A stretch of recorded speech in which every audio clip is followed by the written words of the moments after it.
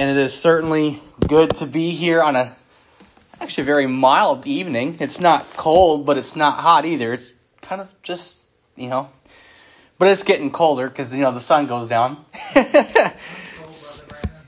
Yeah, I guess it's not to beat around the bush. It is getting a little cool out there. And but it's nice to be in a nice warm building to congregate and sing and praise the Lord and be able to just hear from Him tonight. Amen. Before I begin, I'm going to go ahead and ask the Lord's blessing on the message tonight. Heavenly Father, Lord Jesus, Lord, we do thank you that you have died on the cross for our sins. Lord, we thank you that you are so amazing and just so loving and so long-suffering towards us. Lord, I pray, Lord, that you just bless this message tonight. I pray that you'd give me the words to speak. I pray that you just fill me with your Spirit. I pray, Lord, that you'd forgive us of our sins and anything we've done against you. Cleanse us, wash us, Lord, and we just thank you for all that you've done. Lord, we do thank you for this night. We pray that you bless this night and have your way, Lord.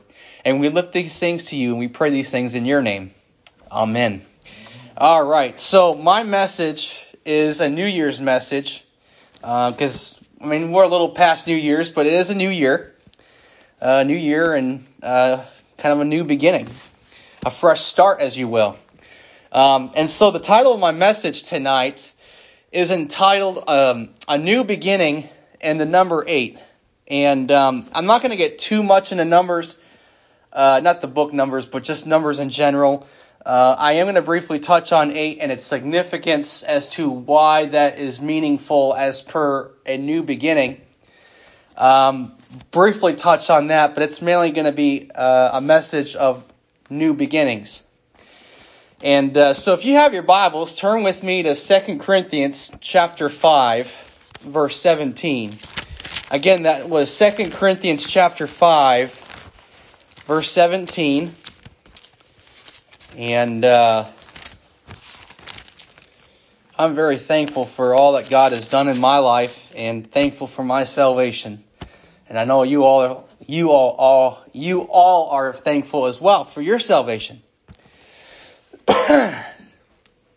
So 2 Corinthians chapter 5 verse 17. It says, "Therefore, if any man be in Christ, he is a new creature. Old things are passed away. Behold, all things become new." Think about that. All things become new. It doesn't say some things. It does not say half the things. It does not say 3/4 of things. It says all things become new. But we see here in this passage, in our text tonight, that it says that if any man be in Christ. So to have all things new, you need to be in Christ. And it's very interesting wording that the Apostle Paul would use as be in Christ. When you take a look at Noah's Ark, and we'll be getting a little bit into that particular account in a little bit. But when we take a look at that, we see that the ark itself is a type and picture of Christ. Why? Because you had Noah, his wife, his 3 sons, and their wives. They were all where? They were all in the ark. And that ark brought them to salvation, to a new beginning, to a new to a new world in a way. Because during that time, things got so wicked that God had to destroy everything. But He spared Noah and his family. So we see in that account that the ark represents Christ. And so if any man be in Christ, he's a new creature. He is a new creature. In other words, that when you become born again, the Holy Ghost, by the power of the Holy Ghost, renews you, regenerates you into a new man and births a new man within you. And that new man is from God. The Bible does say that if any man be born of God, he does not sin. That's talking about your new man. That's talking about the new inner man. That's not talking about this. Because eventually this flesh is going to be gone. Amen? It's going to be gone. We're all going to get new bodies. I don't know about you, but I sometimes get to a point in my life I just want to go home. I don't like this raggedy old flesh anymore. I hate it. I want to go home to my new body. But that day is coming. That day is coming. Now, we see a picture of this, of a new birth in Christ. We see salvation. We see a picture of this in the Old Testament. In Zechariah chapter 3, verse 1 through 4, it says, "And he shewed me Joshua the high priest, standing before the angel of the Lord, and Satan standing at his right hand to resist him. And the Lord said unto Satan, The Lord rebuke thee, O Satan. Even the Lord that hath chosen Jerusalem rebuke thee. Is not this a brand plucked out of the fire? Now Joshua was clothed with filthy garments." Think about that. Joshua was clothed in filthy garments. What did God say? What did God say about your what your righteousness was? As filthy rags. And that is pertaining to your flesh, to your old man. Joshua was clothed with filthy garments and stood before the angel. And he answered and spake unto those that stood before him, saying, Take away the filthy garments from him. And unto him he said, Behold, I have caused thine iniquity to pass from thee, and I will clothe thee with a change of raiment. So you see that Joshua had filthy rags, but the angel said to take those away and pretty much put new clothing on him. See, when you are clothed, when clothing is a picture of salvation. Because if you think about in the garden of with Adam and Eve in the garden, when they fell in sin, they knew they were naked. And what do? They tried to sew fig leaves together to cover themselves. Didn't work. As a matter of fact, we see that God took coats of skin. He took skins of animals and made coats of them and clothed them. So when we become born again, God clothes us. He clothes us with Christ's righteousness. But it's nothing that we deserve because it is unmerited favor. He does it because He loves us. Amen. Now, we see all sorts of numerical patterns that God uses in His Word, which is why I brought up the number 8. Number 8 typically is usually seen as a new beginning, a new birth. It's a pattern that you see in the Bible, and we're actually going to be getting into those. I mentioned about Noah and the flood. We see that this has that number 8 associated with it, because we see that it was Noah, his wife, his 3 sons, and their 3 wives, which would be 8 people that were saved in the ark. In Genesis chapter 6, verses 17 through 18, it says, And behold, I do bring a flood of waters upon the earth, to destroy all flesh, wherein is the breath of life from under. Oh, my page got cut off, I think. Under heaven, and everything that is in the earth shall die. But with thee will establish my covenant, and thou shalt come into the ark, thou and thy sons, and thy wife, and thy sons' wives with thee. So we got 8 people mentioned. In Genesis 7:13, it says, In the selfsame day entered Noah, and Shem, and Ham, and Japheth, the sons of Noah, and Noah's wife, and the 3 wives of his sons with them into the ark. So again, we see there was 8 people. And for some reason, God put that in there for a reason. He didn't just put it in there just because. Anytime that God puts something in His Word, it has a meaning behind it. And the meaning behind 8 in this instance with Noah, his wife, his sons, and their wives, this goes into play that they were to rebirth the earth. They were to repopulate the earth anew. Why? Because everything before the flood was wiped out except for Noah and his family. So really, the only people that were on the earth at that time were the animals and Noah's family. So they had to repopulate the earth anew, right? So we see that there is that pattern. Genesis chapter 8, verses 16 through 18. It says, "Go forth of the ark, thou and thy wife and thy sons and thy sons' wives with thee. Bring forth with thee every living thing that is with thee of all flesh, both of fowl and of cattle, and of every creeping thing that creepeth upon the earth, that they may breed abundantly in the earth, and be fruitful, and multiply upon the earth. And Noah went forth, and his sons, and his wife, and his sons' wives with him." So again, that's kind of one of the areas that we see that particular numerical pattern that God uses. We also see this with David. And we see this with Jesse, Jesse's the father of David. And David becomes what? He becomes the second king of Israel. As we probably know that when we take a look at Saul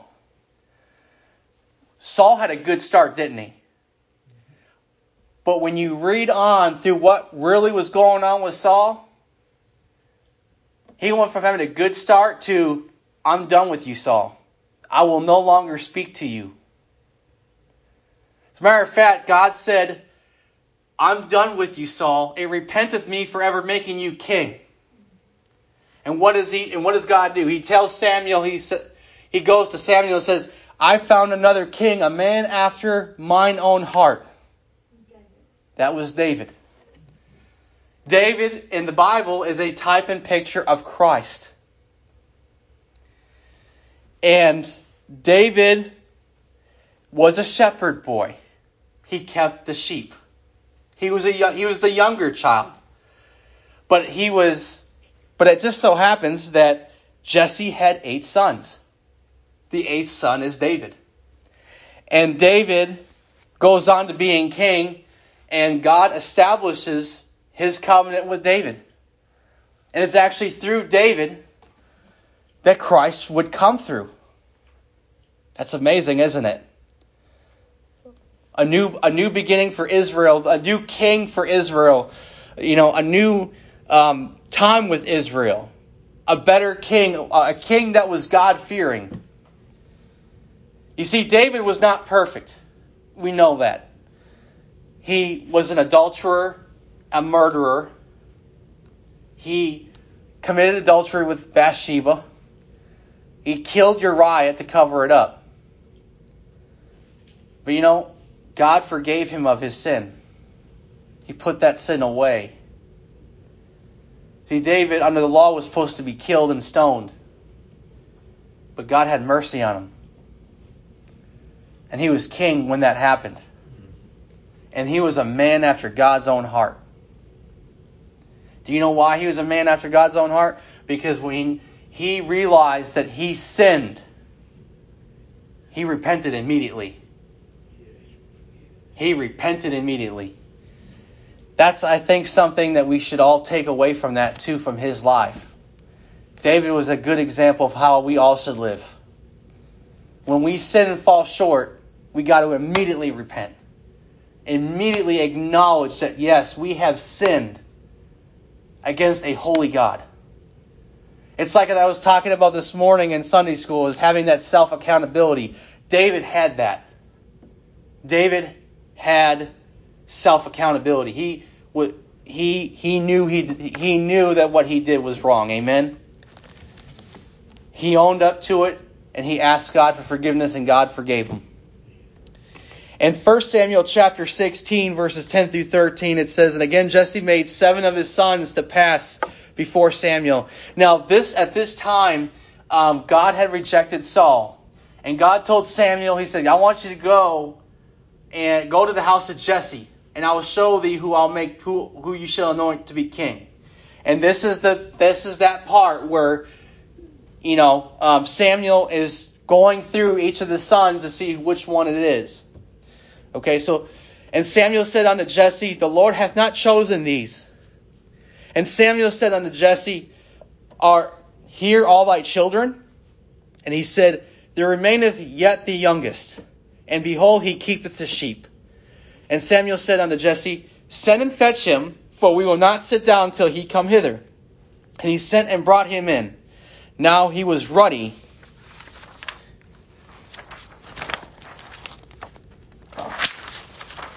I do not like how I staple my stuff. Forgive me. He was ruddy with all of a beautiful countenance and goodly to look to. And the Lord said, "Arise, anoint him, for this is he." Then Samuel took the horn of oil and anointed him in the midst of his brethren, and the Spirit of the Lord came upon David from that day forward. So Samuel rose up and went to Ramah. And so we see that David was the 8th son of Jesse and became the 2nd king of Israel. And David is a type and picture of Christ. Why? Because anyone who is in Christ is what? A new creature. And as we see that when you become Christ, you have a new birth. That's why we have to be what? Born again. If you are born once, you die twice. You're born twice, you die once. The second birth is a necessity. So with Christ, there always is that new beginning. Revelation chapter 21, verses 3 through 5. It says, "And I heard a great voice out of heaven saying, Behold, the tabernacle of God is with men, and he will dwell with them, and they shall be his people. And God himself shall be with them, and be their God. And God shall wipe away all tears from their eyes." Now, how about that?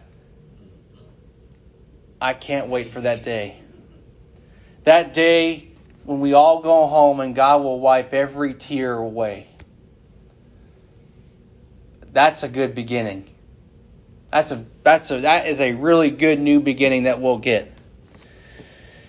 God shall wipe away all tears from their eyes, and there shall be no more death, neither sorrow nor crying, neither shall there be any more pain.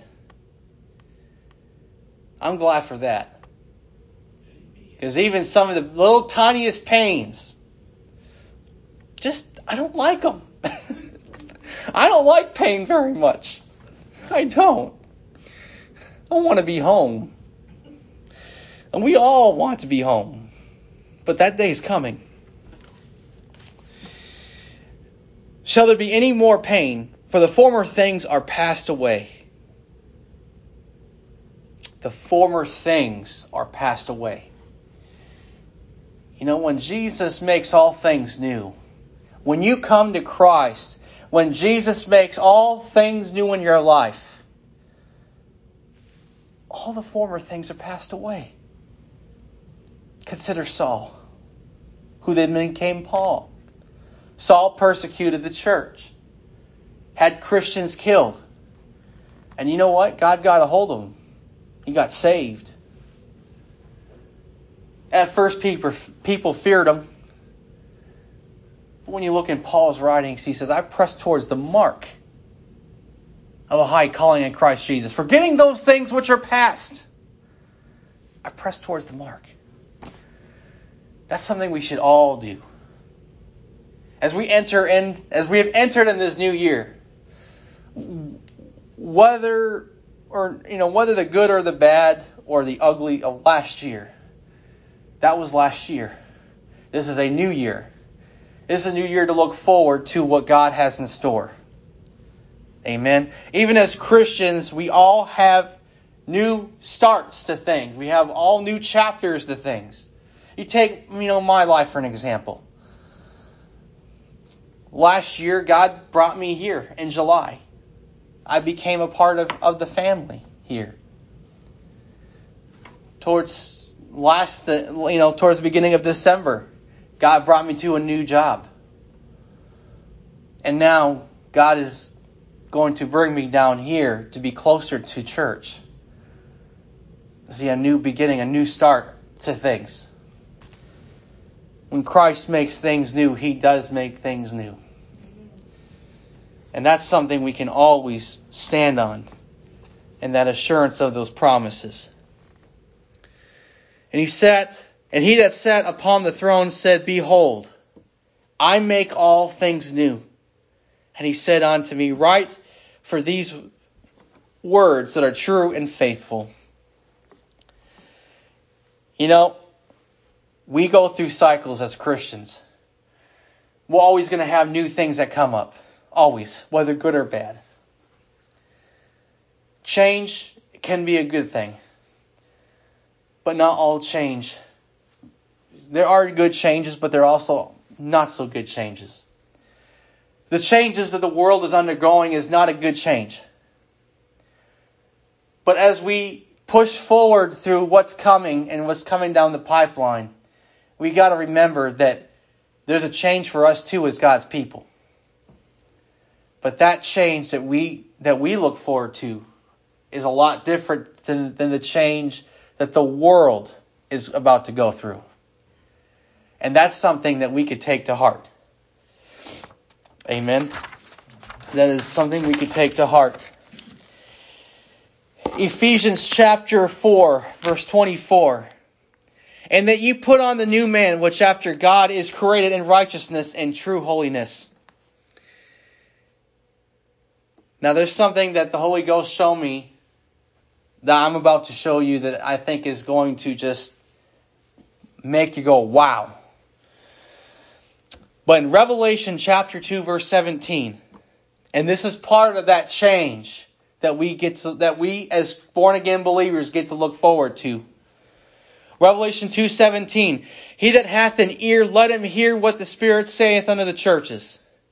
To him that overcometh will I give to eat of the hidden manna. And here's the key part. And will give him a white stone. And in the stone a new name written, which no man knoweth, saving he that receiveth it. When you look into the Word of God, we see that there are name changes. For an example, you got Abram, who God then changed to Abraham. You have Jacob, who God then changed to Israel. Those name changes are typically signified by salvation. And this is what the Lord showed me. When you think of marriage between a man and a woman, and that's only what marriage is, amen? Marriage ain't between two men or two women. That's an abomination. Marriage is between one man and one woman, and that's it. God said it, that settles it. But when you see in marriage between the man and the woman, you notice something very interesting. There's a name change that occurs. And who is it that gets the name change? The lady does. Yes. The bride gets the name change. You see, Christ is the bridegroom and we, the church, are the bride. So guess what? When we go home, we get a name change. That's cool, isn't it? And it says that it will be given unto us on a white stone. Think about what a bride wears on her wedding day. A white dress. We will receive a white stone with a new name. And only we would know. I never really thought that verse to being a marriage verse. I never really thought of it till it hit me. And I'm like, wow, that's pretty cool. Because it really does actually show that there is a marital significance in that. But when you take a look at marriage in its entirety, we know that it's a picture of the relationship that Christ has with the church. Because Christ is the bridegroom, the church is the bride. Amen? We have a bridegroom coming.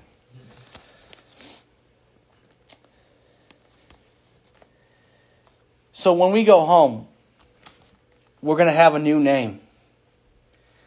We won't just have a new body, but we'll have a new name. That's going to be a good day. There's also another new that's going to be taking place in the much future. We see that there's going to be new heavens and a new earth. New heavens and a new earth.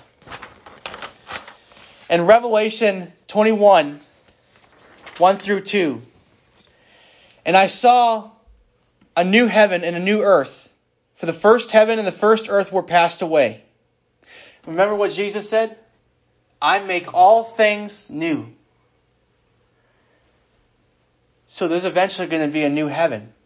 There's going to eventually be a new earth. Why? Because God said it in His Word. The first earth and the first heaven were passed away, and there was no more sea.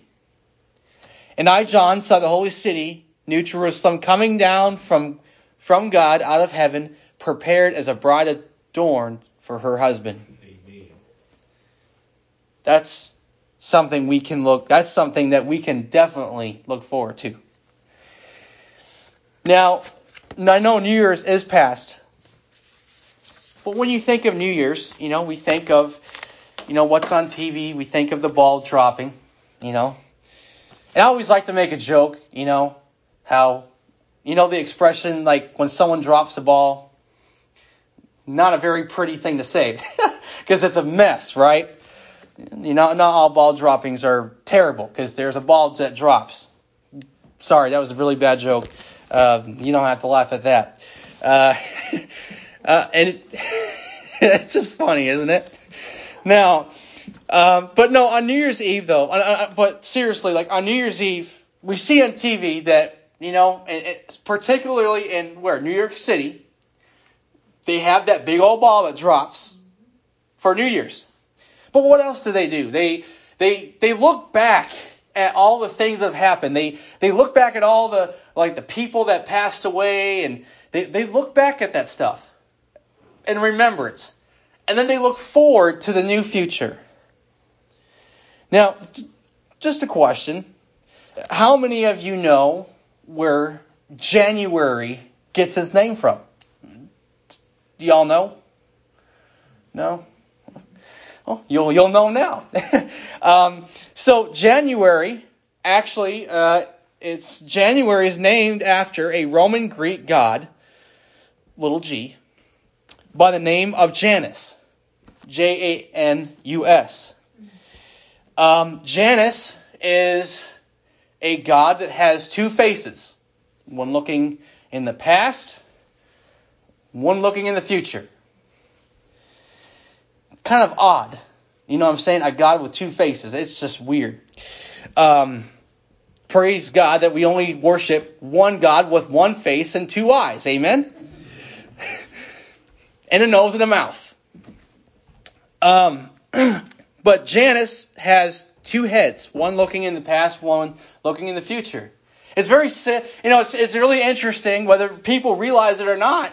That's what they're doing on New Year's Eve. They're looking back and then looking forward. But what does the Bible say about that? Well, in James chapter 1, verse 8, it says, a double-minded man is unstable in all his ways. A double-minded man. You got a false god with two faces, one looking that way and one looking that way. It's unstable. I mean, take a look at the beast in Revelation. It has 7 heads. I don't know how that kingdom could stand. I don't know why anyone want to be ruled by a beast like that, right? 7 heads? Woo! Just bickering back and forth, and ooh, that's chaotic. But the coming New World Order is going to be unstable. Why? Because you've got a beast with 7 heads ruling over it. It's an unstable kingdom. A double-minded man is unstable in all his ways. New Year should be a time to look forward, not look back. It's like running in a race. If you're looking back and you're trying to run forward, you're going to slam into something or someone. I'm not really one to tell stories, but sometimes I do. But there is actually something in my life that have happened. There's one summer, not summer, sorry, wrong season. There's one winter that I was in elementary school, and I remember it was very cold, a lot of snow, and my glasses were really foggy. I could hardly see through them. Well, that day I was actually going to go and see my mother, and later that day. But during the school hours, I was running with foggy glasses, and not knowing where I was going, smacked into a pole. It hurt. I chipped a tooth. That was not fun. The reason why I bring that up is like this. Because anytime that you look back and you try running, it's like running with foggy glasses. You don't know where you're going. You're going to collide into someone. You're going to get into someone's lane. I mean, a whole bunch of stuff could happen that you don't want it to happen, right? So we need to keep focused on going forward. Whatever has happened, whether good or bad, we have to leave it in the past. Sure, we've had the good old days and stuff, but, we've got better days coming. We've got the coming of the bridegroom coming. We got heaven to look forward to. Amen? We don't need to look back. Because I'm going to tell you something. You came in this world with nothing, you'll leave this world with nothing. Except for the memories that you probably had. But that's it. You won't. There's nothing you're carrying with you. So why not look forward? Not looking back. Philippians chapter 3, verse 13 through 14. It says, Brethren, I count not myself to apprehend, but this one thing I do, forgetting those things which are behind, and pressing forth unto those things which are before. I press toward the mark of the prize of the high calling of God in Christ Jesus. In 1 Corinthians chapter 9, verses 24 to 27, it says, Know ye not that they which run in a race run all, but one receiveth the prize? So run, that ye may obtain. And every man that striveth for the mastery is temperate in all things. Now they do it to obtain a corruptible crown, but we an incorruptible. I therefore so run, not as uncertainty, so fight I not as one that beateth the air, but I keep under my body and bring it into subjection, lest that by any means, when I have preached to others, I myself should be a castaway.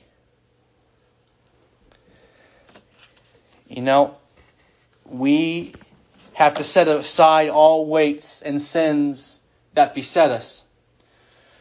And we need to strive. But that can only be done by what? The grace of God. Everything we do, everything we say, where we go, how we do things, is none of our own accord. But it's Christ through you that's doing that. Because only Christ and only through Him can we do anything. I can do all things through Christ, which strengtheneth me. Jesus said, without me, ye can do nothing. Without Christ, without Christ, we are sinners on our way to a devil's hell. It's Christ that does the work through us. In Genesis chapter 19, verses 14 through 26, I want you to consider Lot's wife. And Lot went out and spake unto his sons-in-law, which married his daughters, and said, Get you up out of this place, for the Lord will destroy the city. But he seemed as one that mocked unto his sons-in-law. And when the morning arose, when the angels hastened, Lot, saying, Arise, take thy wife and thy 2 daughters which are here, lest thou be consumed in the iniquity of the city. And while he lingered, the men laid hold upon his hand, and upon the hand of his wife, and upon the hand of his 2 daughters, the Lord being merciful on him. And they brought him forth and set him without the city. And it came to pass, when they had brought them forth abroad, that he said, Escape for thy life. Look not behind thee, neither stay thou in all the plain. Escape to the mountain, lest thou be consumed. And Lot said unto them, O not so, my lord. Behold, now thy servant hath found grace in thy sight, and thou hast magnified thy mercy, which thou hast shewed unto me.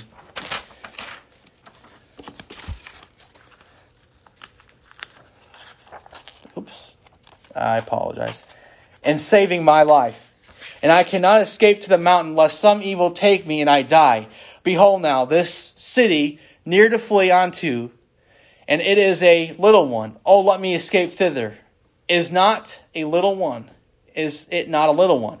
And my soul shall live. And he said unto him, See, I have accepted thee concerning this thing also, that I will not overthrow the city for the which thou hast spoken. Haste thee, escape thither, for I cannot do anything till thou be come thither.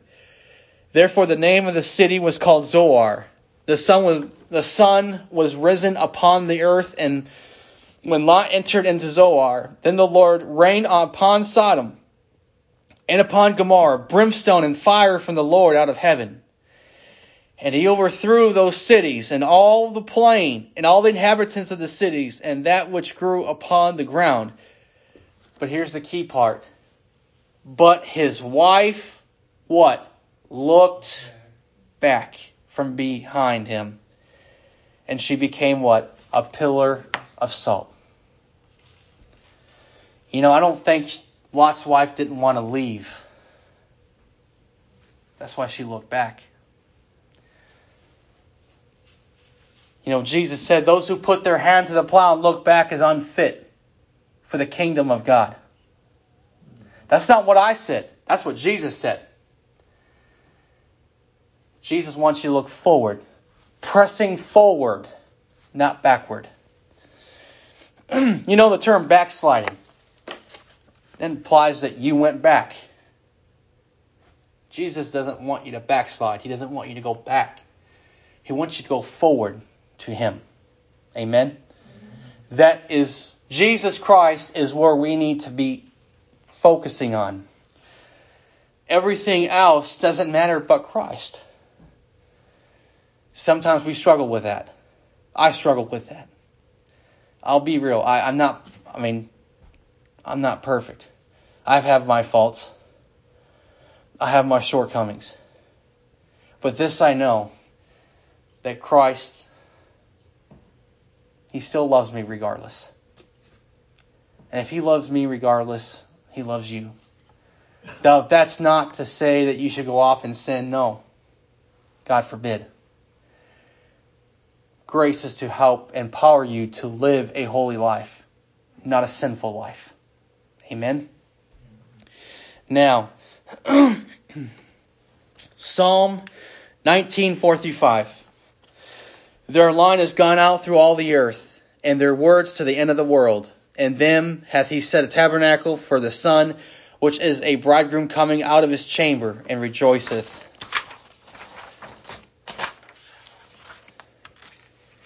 A strong man to run a race. Or, I don't think that's... Maybe that is part of it. I'm sorry. My pages are really wacky, so I do apologize for that. Okay. One more page at least. All right, so 1 Corinthians 9:24-27. Know ye not that thou which run a race run all? Oh, no, we already read that one. I'm sorry. Sometimes I have duplicate verses. I don't know why, but so we've already read that one. Hebrews 12:1-2. Wherefore, seeing we also are compassed about with so great a cloud of witnesses, let us lay aside every weight and the sin which doth so easily beset us, and let us run with patience the race that is set before us. Looking unto Jesus, the author and finisher of our faith, who for the joy that was set before him endured the cross, despising the shame, and is set down at the right hand of the throne of God. Isaiah 42:9. Behold, the former things are come to pass, and new things do I declare. Before they spring forth, I tell you of them. Isaiah 43:19. Behold, I will do a new thing. Now it shall spring forth. Shall we not know it? I will even make a way in the wilderness and rivers in the desert. You know, sometimes we get into a dry spell in our Christian walk. We kind of wonder how things are going to work out. We kind of wonder how God's going to work everything out. We wonder that, right? That's natural, because His ways and thinking are a lot higher than our ways and thinking. But God promises that even through a wilderness, He'll make a way. Even in the most dry spell of your lives, He'll still make a way. Amen? Christ offers hope to the hopeless. And what may seem impossible is possible with God. All things are possible to God to those who believe. You know, it seemed impossible for a Pharisee to get saved. And yet there was a Pharisee named Saul who got saved. If you've got family members that you wonder, how are they going to get saved? God may have a way to save them. You just keep praying for them. You keep praying. You know why? Because God answers prayer. Amen. And in this church, I think we've seen a lot of evidence that He does. A lot of evidence. God answers prayer. And no matter what you may be going through, and no matter what you may be facing, God will always provide a way. Amen? He will always provide a way. 2 more verses and we'll close.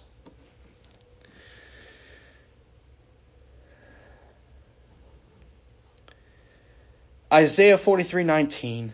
Oh no, I already said. No, actually one more verse. I apologize. Only one more verse. Isn't that better? Lamentations chapter 3 verses 22-23. I'm going to turn there because some of my verses got cut. That verse got cut off.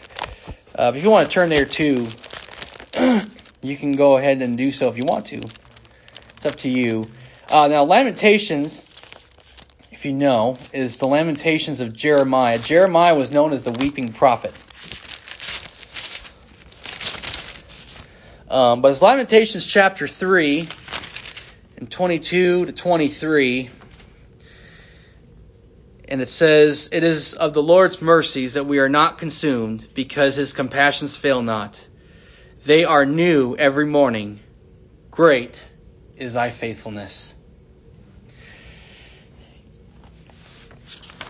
You know, we as a nation are guilty with a lot of sin.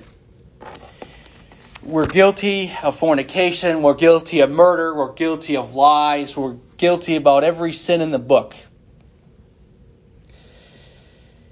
Yet we deserve to be wiped off from the face of the earth, but we're not. Because God's still long-suffering. God's merciful. Amen. Every new year, let me put it this way. Every new second, every new minute, every new hour, every second, every minute, every hour, every day, every week, every month, every year is new. And God is merciful. And every new day when you wake up, when you look back the previous day and you know that you blew it, just know that today's a new day. His mercies are new. God's anger may only endure for an evening, but joy cometh in the morning. Amen. God is a holy and just and righteous God. He will chasten his sons and his daughters because it's needful. Amen. If God didn't love us, he wouldn't chasten you. But God loves us so much, he would chasten us. Why? So that we wouldn't do that again. Amen. No matter what you're going through, no matter what circumstance you might be facing, there's always, as they'd say, as light at the end of the tunnel. God always has a way out. And no matter what, Christ is always walking with you, even through the deepest trials that you may be facing. It may not seem like it now, but later you look back and you say, yeah, the Lord was with me. Amen. Let's go ahead and let's close